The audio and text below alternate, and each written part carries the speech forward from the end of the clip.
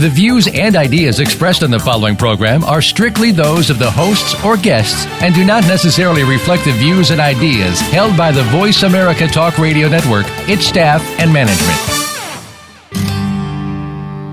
Good night. Welcome to the Kathryn Zox Show. This informative and entertaining show will start your mornings off on the right foot. Here's your host, Kathryn Zox, your social worker with the microphone.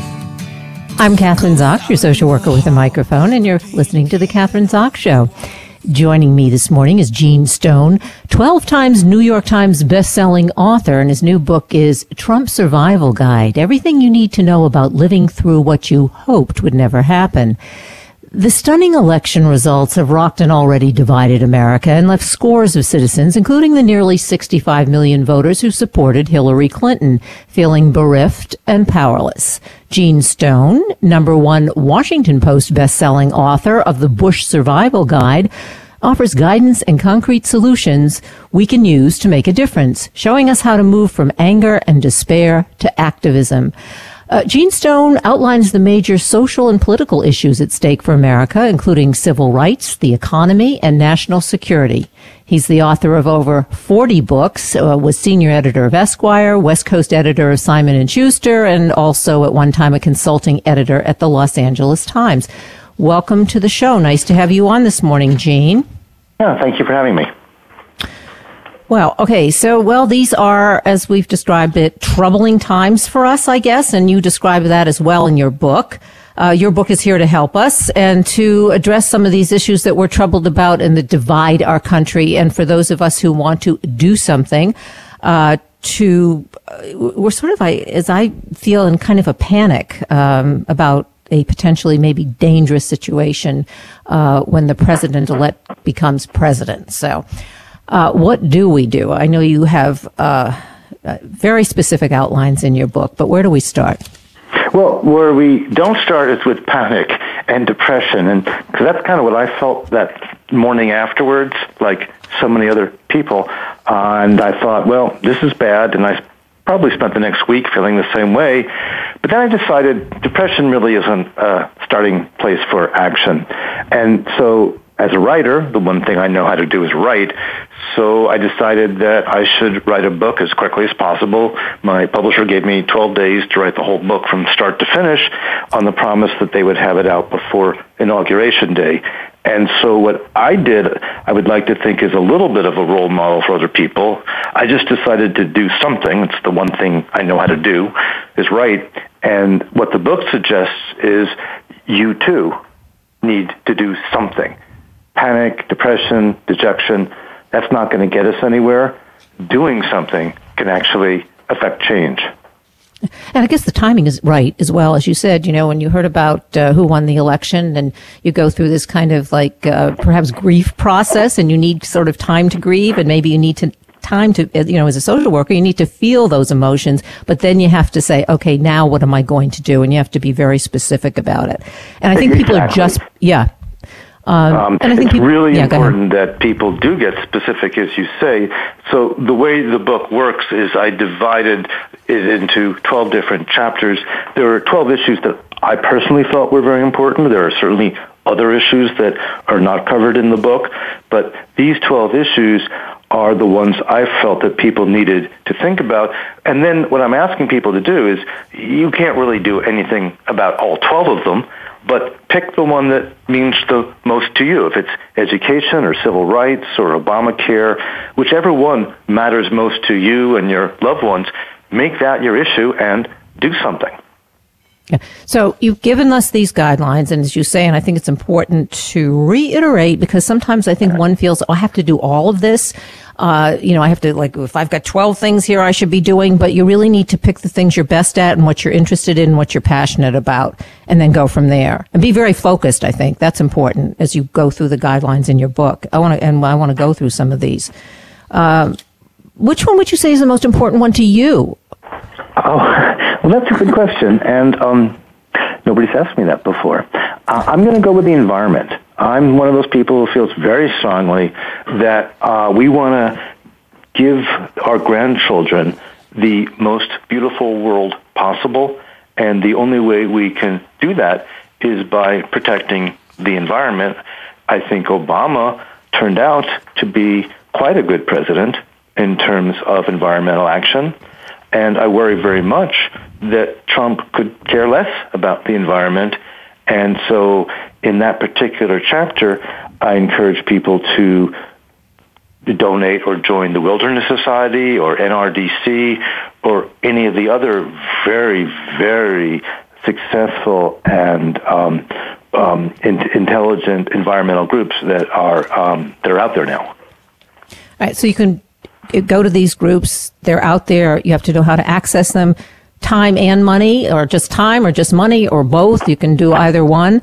What would you say would be the most pressing issue, do you think, of most, I mean, this is maybe just a guess, of most Americans? What are they most concerned with? You're talking about climate change. I would put that at number one, but not everybody does. What would you say would be the next or would be one of the most popular issues that they're really concerned about, that Americans are concerned about, that at least half the voting population is concerned about? Well, I think that the two issues that are in the book that are probably, if you had to rank them, would be the ones that concern most Americans, would be the economy and national security.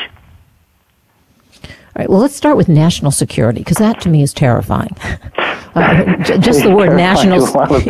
And I know you're not. Well, you said in the beginning, let's not panic. Let's not talk about chaos. And of course, that's exactly what I'm saying. I'm terrified, which is not what we want. We don't want to be terrified. What do we do, and what can I do in terms of national security? What, as a lay person? Well, that's an issue, because if we're talking about Obamacare, if we're talking about women's rights, there are so many more specific and local organizations you can join, donate to, volunteer for. There are very few local organizations that deal with national security. So of all of the chapters in the book, this one is probably the most difficult. So what I'm telling people to do is to try to educate yourselves as much as possible. As we all know, there's so much fake news and false news and Fox News out there right now that are providing information that is not accurate. So I list a number of research centers that I think are really good and can provide you with information to inform you as to what's going on. But as far as, for instance, Trump's connections to Russia and Putin, we're not going to see his tax returns. We don't really know what they are. So this is a really, really difficult issue, and it's just simply one we have to track. And probably the only way we can really voice our concern is by voting people in office who oppose his policies. Well, you mentioned, as you're discussing this particular topic, fake news. Can we just get a little bit, how do we know what's fake news? How does the average person know what's fake news and what's not fake news? Or how do we try at least to assess what's fake and what's not? And we can't, every time we turn on our computers and are doing research, fact check everything, can we? No, we probably can't, but that's why it's really, really important to turn to the major sources of news, such as the New York Times, the Washington Post, CNN, network news. I'm not a fan of these particularly. I think sometimes they abandon their journalistic standards, but nonetheless, I do think that in general, they try very hard to report the truth, even if occasionally they lapse. But there are also sites like Snopes.com and other places you can go online. If you hear a rumor that you think, well, is this really true? There are sites that will tell you whether it is true or not, and you need to trust those sites. Polifact, another place where they do a really good job telling you whether or not this rumor is real or not. So we're really in a place now where there's so much information out there. Each one of us has to act as our own individual editor and sort out what is real and what isn't. So we need to have those websites sort of at our, maybe 5 or even more websites at our fingertips that will help us to assess whether the news is true or not true. Just become familiar. I don't think there's ever been a time when each individual citizen of our country has to step up and take responsibility for their actions as a citizen. We live in a democracy, and it's probably the best form of government in the world right now, but it only works if each one of us participates in it. So, I mean, you've written this book. Obviously, that's a huge contribution in terms of what your contribution is. What are, and then once the book is out, now what? Now what? You, Gene Stone, because you're a leader, a writer, you've had all these different kinds of experiences, and actually in many different areas, and we can't go into all of them. So, what are you going to do? What more are you going to do, or is there anything more that you need to do? Well, I'm going to talk to people like you. Today I'm doing 25 radio interviews. I'm trying to do as much as I can to spread the word. When that's done, because every book has a natural cycle, I will probably go to work for one of the environmental agencies. As I said, that's the cause I think that concerns me the most. But there's so many other issues that we need to be aware of. So as we track the Trump administration, if, let's just say, for instance, Trump turns out to be not so bad on the environment, but terrible on gay and lesbian rights, then I'll shift. I'll move over to another area. We all have to watch what he's doing and make sure that he doesn't get away with destroying something that is really valuable to us. This is not a time to tune out the media. It's not a time to tune out your responsibility. So I will certainly do what I can, and I just so much encourage everybody to do something. And again, I'm a writer, so I have a little more of a forum than most people. I'm very, very lucky to have that. But everybody has something they can do. If they just want to stuff envelopes, if they want to sign a petition, if they want to march, I don't care what it is somebody can do. Maybe they can have a bake sale to raise money for something. Maybe they can just have friends over for coffee to have a discussion. It doesn't matter, but people have to do something. Do you think people need a plan? Because you just mentioned something like you're right now, you're concerned with the environment. But if things begin to change, and maybe that won't, maybe the president-elect will do something or about the environment, but not about gay and lesbian issues, and then you're going to shift. And I think shift is important. Maybe all of us kind of have to kind of re-examine how we've been involved in politics. Maybe I'm making a big assumption, but you really have to be flexible, like you said, and be vigilant. And if something appears to be maybe not so bad, but something else has really, becomes the issue, we have to be able to shift our focus if need be, and work on issues that become more salient. Is that what you're saying? I think that's exactly. People, yeah. One of the if there's a silver lining, what I'm looking at and hearing about is that a lot of people who have been kind of asleep for the last 8 years because they have felt confident that President Obama, for more or less, obviously he's not perfect, but would more or less do the right thing, and they haven't been involved. The silver lining is I do think that many more people who haven't been doing anything for 8 years are going to step up and are going to become involved. As you say, they're going to be more vigilant. They're going to be thinking about the issues that they care about, and they will become active in the country in a way that they haven't been for some time. Yeah, I think that's true. And I certainly was one of them. I think I always thought, well, Daddy will take care of it. I mean, he might not he's not perfect, but I trust him and he'll do okay and we'll be okay. And and that's sort of, I think that was kind of the prevailing attitude with a lot of people, which of course is not true now. But Gene, let's get back to some of the specific things that we can do in specific areas. Now you say, educate family and friends. Sometimes that can be the toughest thing to do because we get stuck in these kinds of like, I'm right, you're wrong, and that's it. When we're trying to educate, we end up getting into these battles, these verbal battles. So how do we educate our family and friends in a way that's going to I think that's, as you point out, it can be very perilous because there can be these I'm right, you're wrong arguments that simply go nowhere. One of the things that worries me the most about the country right now is as the right and the left begin to split and are so far apart, there isn't any more rational or calm discussion. Each side completely feels they're right and the other side is wrong. And the problem is that if that tendency keeps increasing, we end up in a situation where one side perhaps ends up as a dictatorship because they've completely shut out the other side. I am kind of, I'm a liberal, but I'm a moderate liberal, and I don't think I'm right about every issue. I think there's some things, I feel very strongly about. But when you are talking to family and friends, I think you have to be respectful. You have to listen. You have to try to understand how that person came to their decision, and do your best to find some kind of compromise.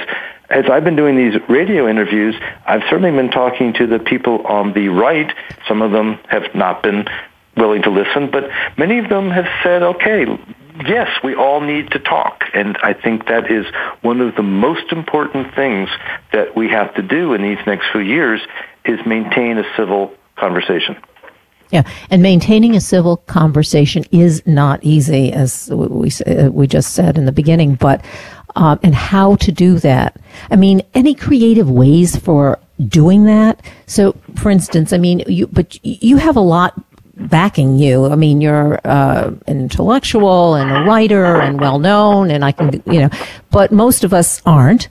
And when we're sitting there listening, we're just ready to counterpoint kind of thing. How do you sit back and listen to somebody who, and I think we're getting more and more divided, it seems to me, whether in public, personal, family, even couples who one's a Republican and one's a Democrat. It begins to cause marital strife. So there has to be a way of being able to listen, and there may be creative ways in different environments, whether it's in the family or whether it's at work, for instance. That's another example of where a lot of it. You're obviously quite right. One of the things that I try to do when I'm talking to people I know who do not agree with me is I first look for areas of agreement.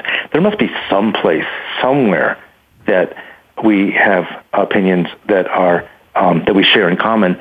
And if you can start off trying to find points of agreement, then you can bring a sense of shared understanding to the discussion before you go off into the places where you have nothing in common and you don't agree. But it's rare you find somebody you completely disagree with on every subject. So, as you say, listening is very important, but be creative and try to find something that the other person has in common with you that you can agree on, so you can at least start off in a pleasant place before, unfortunately, the conversation may take you elsewhere. Yeah, that's a great suggestion. I think that's a good idea. It's almost like marriage counseling in a way when you get two people. That's exactly what it is, and it is a form of counseling of two people who have different opinions, who nonetheless. We all have to live together. We don't have to marry each other, but we do live in the same country together. And would we rather have a country where everybody's constantly yelling and screaming at each other, or a country that is a role model for polite civil discourse? Let's take another one, because as a woman, I'm interested in women's issues, obviously, and not having those rights taken away from us. So this is one of the. Say, as a man, I'm interested in women's issues too. Okay. One of the issues I sometimes find is that people want to say, "Well, you're not gay, so you can't be interested in gay issues," or "You're not in education." It's great that you're interested in women's issues. And I just would like men to think that they, too, can be interested in women's issues, because it's really important. It's half the country, and we can't sit back and have women's rights be taken away by men. Well, I'm glad you mentioned that, because I always have, I support the Pride Center in Albany, New York, the longest running Pride Center, I think, in the country. And I got a huge award, the Straight But Not Narrow Award. So it goes along with what you're saying. And I'm always saying, yay for me. And so I'll say yay for you. That's good. All right. So as a man who's also interested in women's issues, you say donate and use social media. So how do we do that? I mean, I know what you do to donate, but who do we donate to, and how do we use social media? Well, as far as donating, there are a number of terrific women's rights organizations, the National Organization for Women, or even just the League of Women's Voters, to make sure that women are represented and able to vote. It only was in the last century that women could vote at all. Or you go to Emily's List, which supports pro-choice Democrats for Congress. Again, the book lists a number of organizations you can do. You can join, or you can volunteer for, you can contribute to. As far as social media goes, I think it's important that people, when they're on social media, also maintain that level of civil discourse. So if you're in some kind of discussion and somebody starts to denigrate women or use language that you feel is inappropriate, I would encourage you to say something immediately, just as you would in real life. If you're at work and somebody makes a terrible, sexist, cruel comment, you'd say something. Do so online, too. Social media has become such an important part of the fabric of our lives now. We have to take it seriously, and again, we have to behave when we're on social media. Yeah, we do have to do that, and I think perhaps in the past where we've not said anything, just when we hear something that's, you also talk about hate crimes and reporting hate crimes, and that kind of falls into the same area. You do have to say something now. It's really important to speak out. And it's never been more important. As I say in the book, a hate crime that goes unreported isn't a hate crime as far as the world knows, because nobody ever knows about it. You have to stand up. You have to say something. This isn't the time to be silent. And again, the silver lining in this election is I'm hoping that people will find their voices and speak up and make it clear that they're not going to stand for injustice or intolerance. Why do you think it's difficult for us to speak up? I mean, we are afraid. Maybe there's going to be a retaliation. I mean, there are some legitimate reasons. People who traditionally don't speak up, don't have a podium for it or the support because they're afraid that there'll be a backlash in terms of their families or their jobs, and so they don't say anything. Is that excusable? That's another really good issue, and as somebody has pointed out to me recently, it's easy for me to speak up because that's what I do for a living. I'm supposed to speak up. Everybody expects me to. If you're at work and you're worried about your boss and your salary and your job, and yet you see something that you know is bad, but the issue is, do you report it and then put yourself in jeopardy? These are not easy issues, and so what I'm trying to say to people is, use your best judgment. Don't put yourself in jeopardy if somebody has got a gun to your head. Maybe that's not the best time to speak up. But it is a time to try to be brave. It is a time to do your best. And so there's no 100% answer for 100% of the people. You do have to be intelligent about speaking up. But how do you feel if you don't speak up? How do you go to sleep at night knowing you saw something terrible or watched some violence that you might have been able to stop or report, and you didn't say anything? It's time to think about your conscience as much as anything else. Yeah, I think that's true, and I think you have to, if you put the word responsibility in there, and if you keep thinking about, this is really my responsibility as a citizen of this country, as a parent, as someone who is a participant, it is my responsibility. And I think if you keep, for me anyway, if I keep thinking about that, that makes it easier for me when I'm in situations that I'm contemplating, should I say something or should I not say something? Well, it is my responsibility to say something. What is it? If see something, say something. That's what they say here. And I think that you bring up a terrific point in terms of what does it mean to be a citizen of this country, and being a responsible citizen is probably the foremost requirement of a successful democracy. So we have to be responsible citizens. We have to make responsible choices. And if there's ever been a time to do that, it's right now. So given that, I mean, I just want to mention, obviously, your book again, because you can buy it Amazon bookstores everywhere. Gene Stone, Trump Survival Guide, everything you need to know about living through what you hoped would never happen. I do have to say, when you read this book, it's so easy. It's really easy reading, and it's really a how-to book. I mean, you take us right through every issue, not only pointing out the issues, but also how to address the issues and where we can get all the information. But where can we get more information about you? Because, you are a really interesting guy. You're always doing all kinds of things besides writing. Well, the Trump Survival Guide getthebooks.com is a place where people can find out about the book, or they can go to my site, which is genestone.com. And, well, we have 2 more minutes left. So anything else that we should know about, not necessarily related to the book you've written, but any other area that we can focus on or work with you, or anything we've missed, say, during this interview that you can share with us? Well, I did write this book, and it is 200 pages, but really the whole book boils down to basically 2 words, and those 2 words are do something. It is time for people to be as active and to participate in the democracy as much as they can. So basically, it's really just simply a message that says, do something. I think doing something, after tomorrow, the doing something will take on a whole new meaning, because we're not simply talking about a president-elect or an outgoing president. We're talking about a new, Donald Trump will be the new president, and that's a whole different ball game, isn't it? From today. It's not even a different ball game; it's a different sport. It's all right. It's a different sport and a different ballpark, and it's a different game. So, and take that very seriously. Well, it's been a pleasure talking to you today. Great. Thanks so much for being on the show. Oh, I really enjoyed it, and thank you for what you do, by the way. I did some research on you, and man, you've done some great things too, so congratulations. Thank you. That's what social workers do. Yes, exactly. We're going to say goodbye. I'm Kathryn Zox, your social worker with a microphone, and you're listening to The Kathryn Zox Show. Stimulating talk gets those synapses in the brain firing really fast. All the time. The #1 internet talk station where your opinion counts. VoiceAmerica.com. Tune in to the Voice America Variety channel on the Voice America Talk Radio Network. Voice America Variety broadcasts a diverse array of topics, reaching a global community.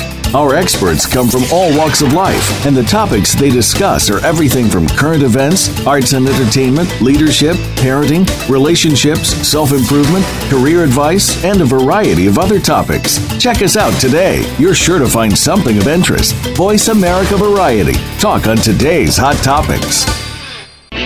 Are you finding your frequency? It can be described as that space between failure and success. It's the future of digital media. It's finding your voice. It's engaging topics, content, and ideas. Jeff and Ryan discuss the digital media space and all of its aspects. It's about making the mistakes, taking the chances, summoning the intestinal fortitude to step out of your comfort zone, and discovering what you can accomplish when you decide to try, decide to learn, decide that you have something to say, and find your frequency. Live Fridays at 2 p.m. Pacific Time, 5 p.m. Eastern Time on the Voice America Variety Channel.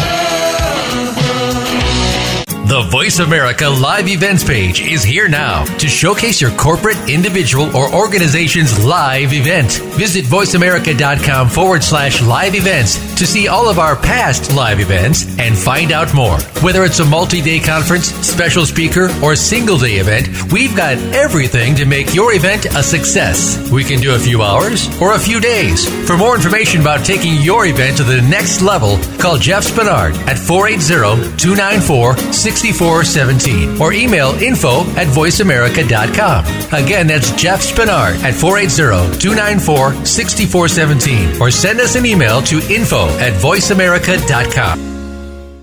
Ask the experts. Call toll-free right now, 1-866-472-5787. And ask our All-Star team to answer your question. That's 1-866-472-5787. Thank you for calling. VoiceAmerica.com.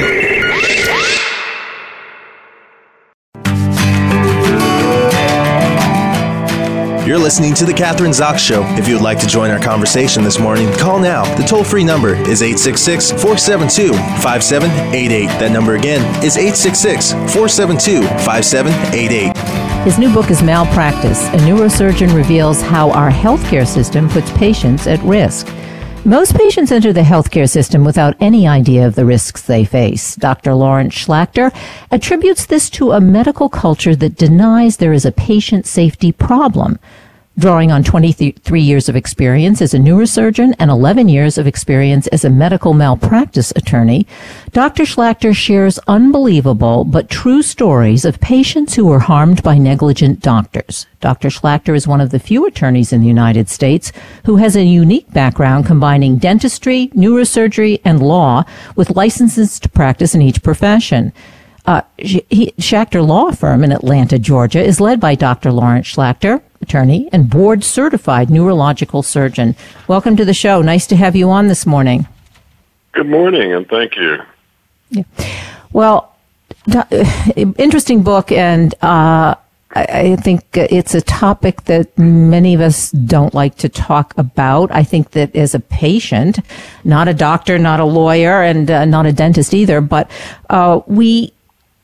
there's this kind of culture we need to see our doctor is all-knowing, and not only the doctor, but we need to see the healthcare system and whoever's treating us as to be all-knowing, and we trust them, and the profession perpetuates this. So let's start out with that, because I think that's how we kind of get into the system and how we accept our treatment as patients. Would you agree?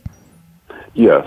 Yeah. In the typical doctor-patient relationship, there is tremendous trust. The patient is essentially scared, anxious, worried, and if they're actually sick, they're putting tremendous trust and confidence in the physician to be competent, to be careful, to consider all different parts of the story, the social part of the story, the medical part of the story, and to do the right thing for the patient and to be honest and transparent with what they do.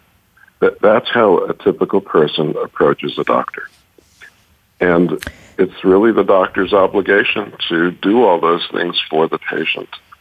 Now, being a doctor for most of my life and going through the rigors of 7 years of school and 7 years of residency and postponing everything else in life to do that, and then practicing, in a full-time practice, working 90, 100 hours a week for decades, I am so supportive of the dedication of most of our physicians.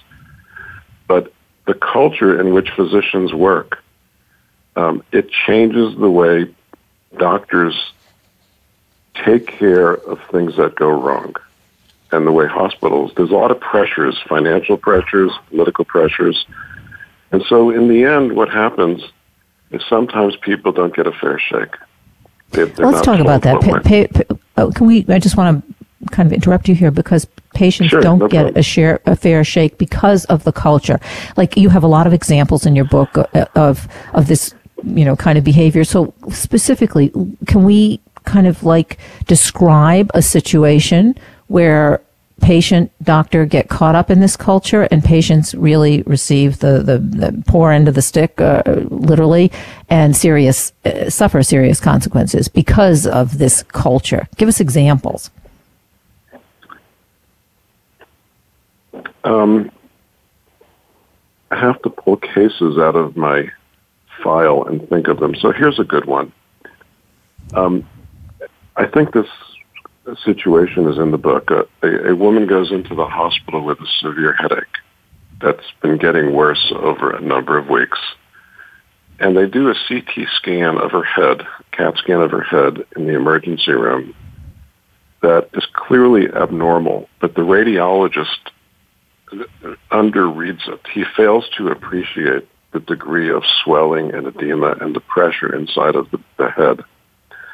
And he reads it more like it's a chronic condition with changes in the brain. So the lady is admitted, and an MRI scan is ordered. But it's Friday night, and this hospital, in order to get an MRI scan over the weekend, the doctor has to make sure that he makes a phone call or two and pushes a few buttons and twists a few arms. But he didn't do that. They were going to wait till Monday because she looked about the same with her severe headache. The headache got progressively worse over the weekend. And on Monday morning, they didn't have her lined up to get her scan at, 8 in the morning. So over the weekend, there were consultations done by 2 neurologists who were in practice at this hospital. And they saw the patient, and they were not impressed with this woman with a headache. She didn't have any focal neurological signs. And what they did is they never went to look at the images themselves. They just relied on the radiologist. Now, wouldn't you think that a specialist, a neurologist, would actually pull the pictures up on the computer and look at them? How long does that take? Under 5 minutes? These guys, independently on subsequent days, serial days, they never looked. So on Monday, the pressure in her head became so severe that she became unconscious and she herniated. And what was going on all this time is that she had an undiagnosed, benign, curable brain tumor that she needed surgery for, but she never got there because she died. It was too late. She went into a coma. Now, that's unbelievable, right? How could these 2 guys not look at the pictures? So they actually defended themselves in a malpractice suit, saying that the standard of care allowed them to rely on the radiologist and not look at the images. And that's what happened. And a jury bought that. Now, to me, that's unacceptable. When you talk about standard of care, can you define that? Because obviously I've heard that term, as many others have, but when that is the defense, as you're saying, and I guess it's obviously a defense in a lot of malpractice cases, the standard of care, what does that mean? Yeah. Standard of care means what a reasonable and prudent doctor in similar and like circumstances would do. In my book, I have a whole chapter on the elusive standard of care. Because there's not a book that tells you what the standard of care is. It's what a reasonable and prudent doctor would do. And it's a national standard in most states. In other words, the standard in New York or Georgia or California would be the same. So a jury actually has to decide. See, expert witnesses come into the trial and they explain their opinions about what the standard of care is. So in my case, we had expert witnesses, neurosurgeons, neurologists, who came in and said, the standard of care requires a consultant, a specialist consultant, to actually look at the images and not rely on the radiologist. What the defense had was a professor from a major university come in and say, although we look at the images all the time at our university, in a private practice setting, it's not ideal care, but it's not below the standard of care. So that's a very interesting way to phrase this, which is, we don't do it. Maybe it's not the best care, but they weren't below the standard of care. So frequently when you're in trials in cities, you're dealing with jurors who actually go to the same healthcare facilities that the defendants work at. And they don't really want to tag them with a verdict. So in this particular case, there was a combination, in my opinion, of politics and they were given enough to believe to let the doc off. They determined that the standard of care did not require the neurologists to look at the images themselves. I found that to be rather shocking. Yeah, I find that but maybe it's not so shocking, given the statistics that in terms of malpractice cases that are, I guess, here in the United States, the standard of care seems to. Yeah, the way it works is when a case actually goes to trial, the doctor has an 80 to 90% chance of winning the case. They tend to settle most cases that they think they might have risk or lose. When you talk about standard of care, and you were talking about in this particular private practice, it seems like there was a different standard of care than the other standard of care, so they're arguing what the standard of care is. For instance, is it the same standard of care? Let's say you're receiving cancer treatment. Does Memorial Sloan Kettering here in New York City have a standard of care that would be different than, say, if you went to a local town or city hospital in a small town in Montana and they treated you there for the same problem? Is the standard of care the same? Is the requirement the same? Is the expectation the same? Well, we all know that at a tertiary medical center like Sloan Kettering, they have more to offer than a hospital in a smaller village or city in America, wherever that is. That's common knowledge. So the expectation would be that at a major medical center, they would have more to offer you. But if the local hospital is capable of doing, say 75% of what they do at Sloan Kettering, and that's within what they're competent to deliver, the standard of care would be the same, such as, let's say, an infusion of a drug or chemical for the tumor. That probably could be done at any hospital in America the same way, and the standards of doing that infusion would be the same reasonable standards. And so, yes, the answer is the standard of care is the same for those things that they're capable of doing. What could the patient have done, or the patient's family, or whoever was the support system for the patient in the example you gave, the one who had the benign tumor in her head? Going back to that, okay, we understand, or somewhat, we understand what happened with the physicians, but what with the patient? What could he or she, I guess it was a she, what could she have done? What could her support, to prevent this from happening? Could they have been more, or is it their responsibility to be more aggressive, to get more information as a patient? Well, I hope it's okay if I keep referring to the book, because Yes, keep referring to the book, that's fine. I discuss in the book how patients and their families have to become shareholders in their own care. That you should never make the assumption that anything is happening unless you ask, because maybe it isn't. Something, so simple that you would think anybody would do it. So whenever a test is ordered, like in this case, an MRI scan, the family should ask, when is it going to happen? Why is it being delayed? What do you expect to find? Now, most patients and families are somewhat intimidated and don't want to upset the doctor, and they're afraid to ask questions. But my contention is that you really need to, and you have to provide safety for your loved one. The patient frequently is not in any condition to ask these questions, but sometimes they are. But between the patient and friends and family, somebody's got to ask the doctor, what's going on? What are you doing? Why isn't the MRI scan done on Saturday or Sunday?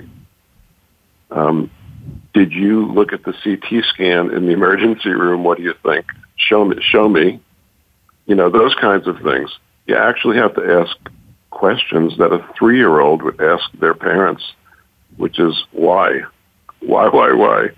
Yeah, just why? I always remember a radiologist friend of mine saying, taking, routine mammograms, for instance, and he always used to say to me, but know who's the radiologist who's reading the mammogram? I mean, it's not just taking the picture, but who's the guy or gal I don't think that most people ask that, or if they're going to a clinic or they're going to a hospital or wherever a woman gets a mammogram, like, who is the person reading it and how many people are reading it and who came to this decision? I mean, there are so many, as you say, and in your book, those kinds of questions to ask that we don't ask.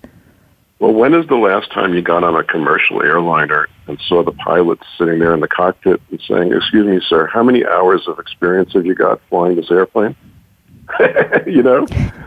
Right? So how many times do people say to their surgeon, doctor, how many times have you done this operation? That's a great question to ask. How many of these operations have you done in the last 2 years or 5 years? I think most people are becoming more savvy to that, doctor. I think especially, with the internet, most people that I know who, are going to have surgery or maybe have surgery do ask that question now. How many times, how often do you do this surgery? Oh, do they do it in this hospital very often? I think that's becoming, which is a good thing, a more prevalent question that people do ask. I don't know if that's your experience, but Well, I'm very supportive of what you're saying, because that's a wonderful thing to be happening, because it will cut down on mistakes and errors, and exposing a loved one to someone who's not experienced.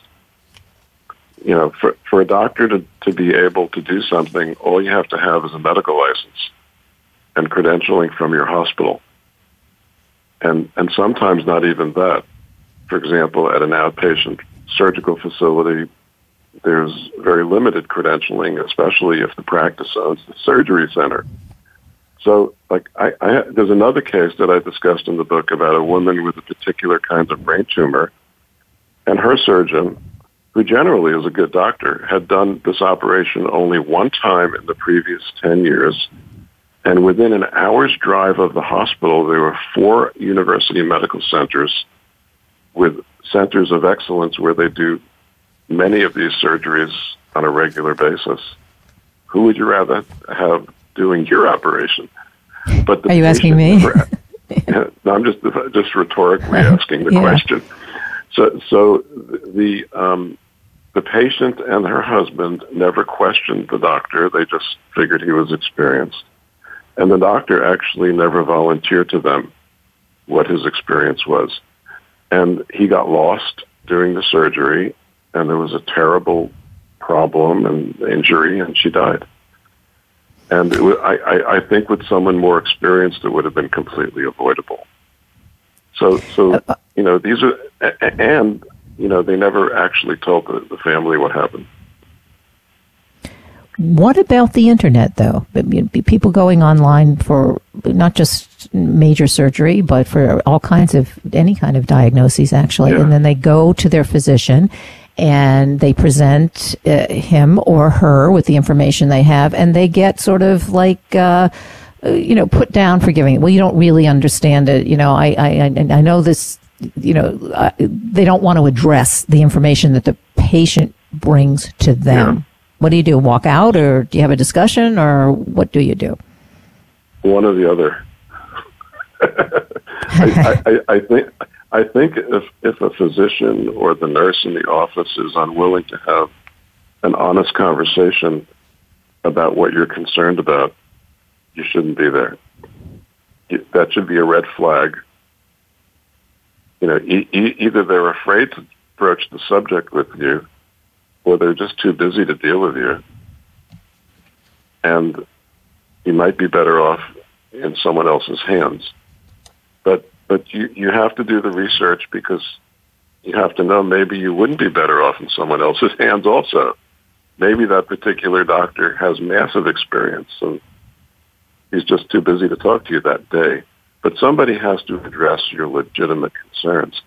And the internet is a wonderful resource for people to get information, to read medical articles. So then the question is, you know, if a patient or family is not medically sophisticated, you know, it'd be like me or you going to an Air Force pilot and asking a technical question about an F-16, you know, and flying it. And we really don't know what they're talking about. So a doctor always has to talk to a patient on a level at which they understand. There has to be enough respect to understand that the patient is asking a question that's legitimate, and to answer the question where they understand the answer. Well, in social work terms, you have to go where the patient. Right, people have a right to know, and as I say, in social work terms, you kind of you talk to the patient or the client where they're at. You start with where they're at, and I guess the same. That's what you're talking about, and go from there. Yeah, you know, it's folks like you who are in the social work field, who are in hospitals, who frequently act as advocates for the patient.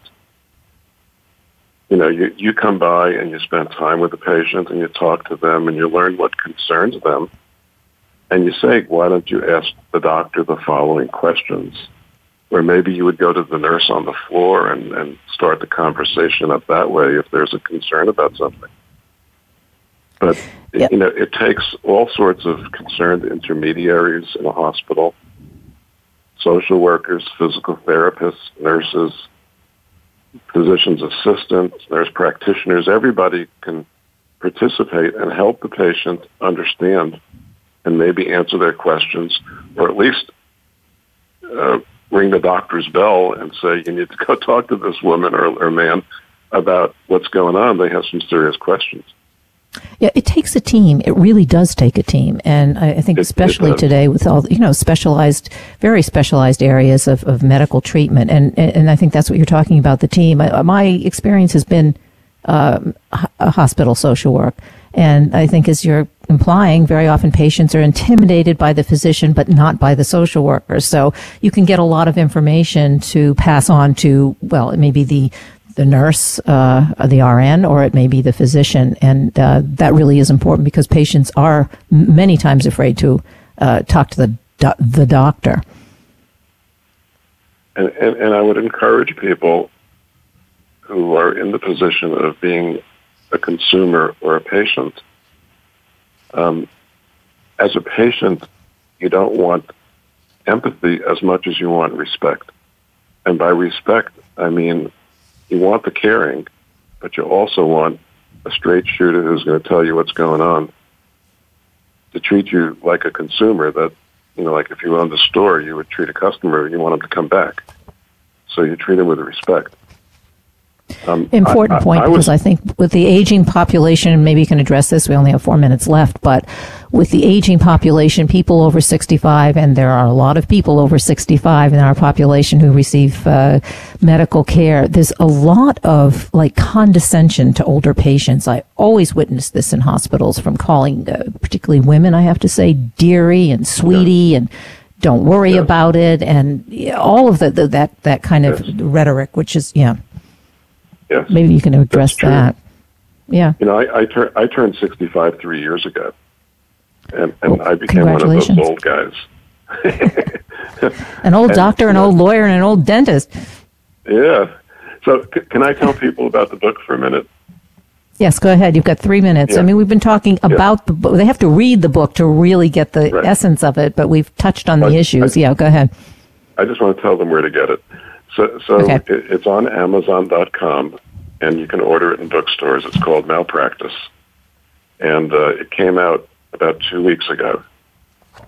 It's about 260 pages, and it's got a lot of chapters in it about how I got where I am and the things I've been seeing. And a couple of months ago, Johns Hopkins came out with a study that showed that medical errors are the third leading cause of death behind heart disease and cancer, which is an astounding study. It means that a lot of things are happening in hospitals and with medical care that need to be improved. We need safety reform, not tort reform, is my position. And we need to read the book to get the details of that. We need safety reform. I couldn't agree with. I mean, I have, as I say, hospital social worker. I myself have only been in the hospital for 3 days in my life, so I've avoided some of this, I guess. Where did you work in the hospitals? Which I worked in New Jersey at a rehab hospital, which had every kind of patient imaginable, from drug addiction to every stroke patients. The stroke patients, absolutely, long-term care patients, just everything. Yeah. So and all of what you talk about in the book definitely are issues. For all of us who have been through the system and have had to deal with the doctors and the hospitals, they can be your best friends, and sometimes, it helps. Sometimes the doctors actually appreciate the question because it reminds them to do something that maybe they didn't do. Yeah, that's a good point. With 30 seconds, we have to say goodbye, but that's a good point to end on. And Lawrence Schlachter, DDS, MD, JD, neurosurgeon attorney, and his new book is Malpractice, a Neurosurgeon Reveals How Our Healthcare System Puts Patients at Risk. I'm Kathryn Zox, your social worker with a microphone, and you're listening to The Kathryn Zox Show. We hope you have enjoyed today's episode of The Kathryn Zox Show. You can listen live every Thursday morning at 7 a.m. Pacific Time on the Voice America channel. Want to know more about Kathryn? Visit her website at www.kathrynzox.com. Be sure to join us next week for more interviews and great conversations with Kathryn Zox. Thanks again for listening to the preceding program, brought to you on the Voice America Variety Channel. For more information about our network and to check out additional show hosts and topics of interest, please visit voiceamericavariety.com. The Voice America Talk Radio Network is the worldwide leader in live Internet talk radio. Visit voiceamerica.com. The views and ideas expressed on the preceding program are strictly those of the hosts or guests and do not necessarily reflect the views and ideas held by Voice America Talk Radio Network, its staff, and management.